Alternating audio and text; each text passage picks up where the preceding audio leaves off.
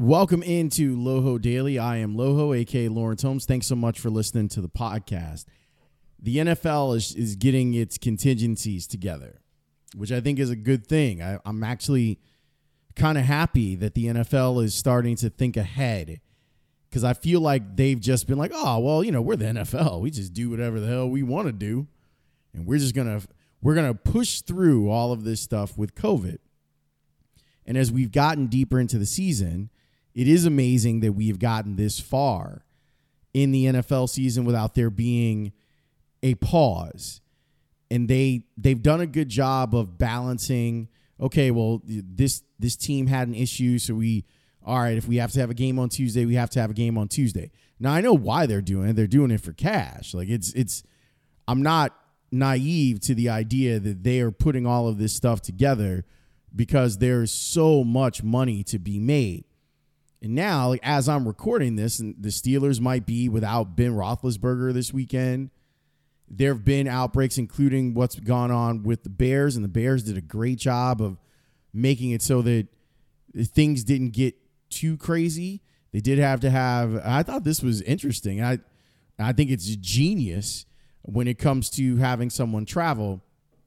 They had two players that were positive for COVID, and they put them in cars, in limos that have glass partitions for 8 hours to get them back home. That's a way that you're going to have to do it. Anyway, the reason that I bring all of this up is because I feel as if college football has needed, that they've been working off the assumption of, well, the NFL's not going to move their calendar around, so we couldn't possibly move our calendar around. And I hate that they did that, because I think it made them make some really terrible decisions. The fact that the Big Ten and the Pac-12, they were waiting and waiting and waiting. And they had, I think they actually got it right. I think they got it right. The MAC too, where we'll play in the spring, meaning that they would start their season in February or whatever. But because the SEC and the ACC and Notre Dame and the Big 12 were like, well, we'll just have our season right now, and it's connected to the college football playoff, the other leagues didn't want their opportunity to be on the big stage and make big money. They didn't want that to disappear. I think there's a lot of greed that went into it and a lack of foresight, which honestly I'm surprised at, because there was some foresight initially from those leagues. I thought that the Big Ten had it right by following the Ivy's lead on this. And I keep thinking to myself, and I remember having Jeff Brom on the show, and I thought that he was really impressive when he had come through with his idea on how a spring season would work. Can you imagine what the ratings would be? Like, if we're just going to get greedy, because that's the mode that these leagues have been in, could you imagine the ratings that you would see if the Big Ten and Pac-12 had games on in February when there traditionally is no football on? It'd be monstrous. They wouldn't have to worry about any of, the NBA is not going to be in playoff mode. Major League Baseball is not going to be back. Golf will be on a bit of a hiatus. It would have been all theirs. So I wish they would have stuck to their guns. And now you're seeing a real collapse of what's happening in college football. As we're recording this, the SEC, half their schedule for this week has been postponed, and they're not sure when games are going to be made up. The Pac-12 came back. They had games week 1 of their season that were postponed or canceled, because that's kind of what has to happen. And now in the Big Ten, games are being canceled. So, yeah, I think they're going to slog their way to the finish line, but at the end of it, was it really worth it? And could it have been avoided? And could it have been avoided by them using similar flexibility the way that the NFL does? I expect the playoffs are going to be played and the Super Bowl is going to be played. I am now concerned that it won't be played on time, and that's a good thing. Because I think that the NFL is now looking at this and saying, we have to be ready. So what do? Now they're saying, we're going to have a 16-team playoff.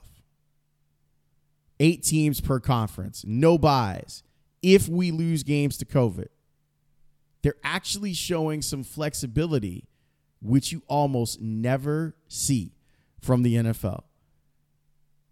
The idea that they may be fallible. Like, you know what? We've made it through week 10, or I guess they're starting week 10 of this season. But we might lose out on some of these games. So let's get ourselves prepared just in case. It's good. It's a really smart move by them. I had Laura Oakman on the show, but there were a couple more things that I left out of the interview because I wanted to ask her some more stuff where it was more, COVID based, and I didn't have time in the segment. In the segment allotted, I didn't have time. So she hung around, and I asked her a few more questions about where things stand with the NFL and COVID, and I think that you will be interested in her response. Take a listen. What really stinks about all of this is that we had the chance to hang out a little bit at the Super Bowl last year, and I feel like that's not going to be the case for this upcoming Super Bowl. Do you think that it even happens on time? I've learned to not guess anything about this year. Like anything you think, it's like, who knows? But I'm amazed and delighted that we're already on week 10. Mm-hmm. That the fact that we've gotten 10 weeks in, I don't think I thought we would.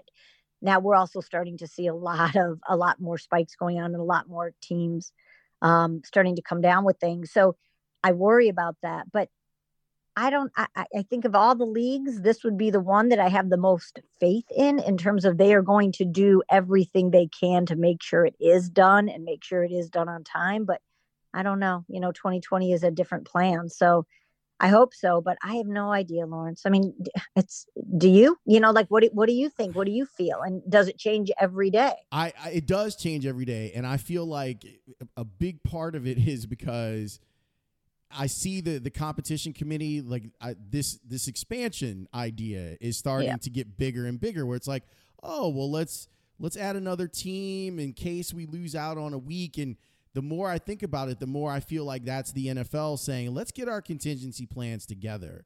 Let's see if we can get all of this stuff so that we can have a representative playoff, even if that means taking away, and they already done it going into the season, the 2 buys, and now you're going to take away, both of those buys in each conference to get games done. So I think that they're looking at all of this and saying, how can we make this work? But I think that you're right, and I hadn't thought about it in that context, but the idea that we're already here, that we're already in week 10, where at the beginning of the season you were wondering if the league was going to be able to make it through a month of traveling, that I think that there is something that can be gleaned from that.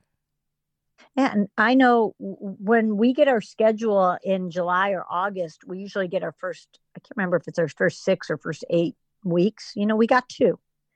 And, all right, let's kind of go slow. Let's see what's happening. Let's see how many games we get. And so I think everybody went into this, with the right amount of caution. And I think that they have been working on contingency plans all season. If we get this many games in, then we can do this. And how many games do we need to get in to have that playoff format? And if we add teams, and again, after this week, right, we're done with buys. And so now this becomes tricky. They needed to get past this, but it's going to be harder and harder as we start going, because now we have no bye weeks.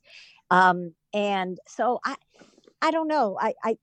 Do I think there's going to be a Super Bowl? Yes. Do I think it's going to be on time? I don't know. Maybe I do.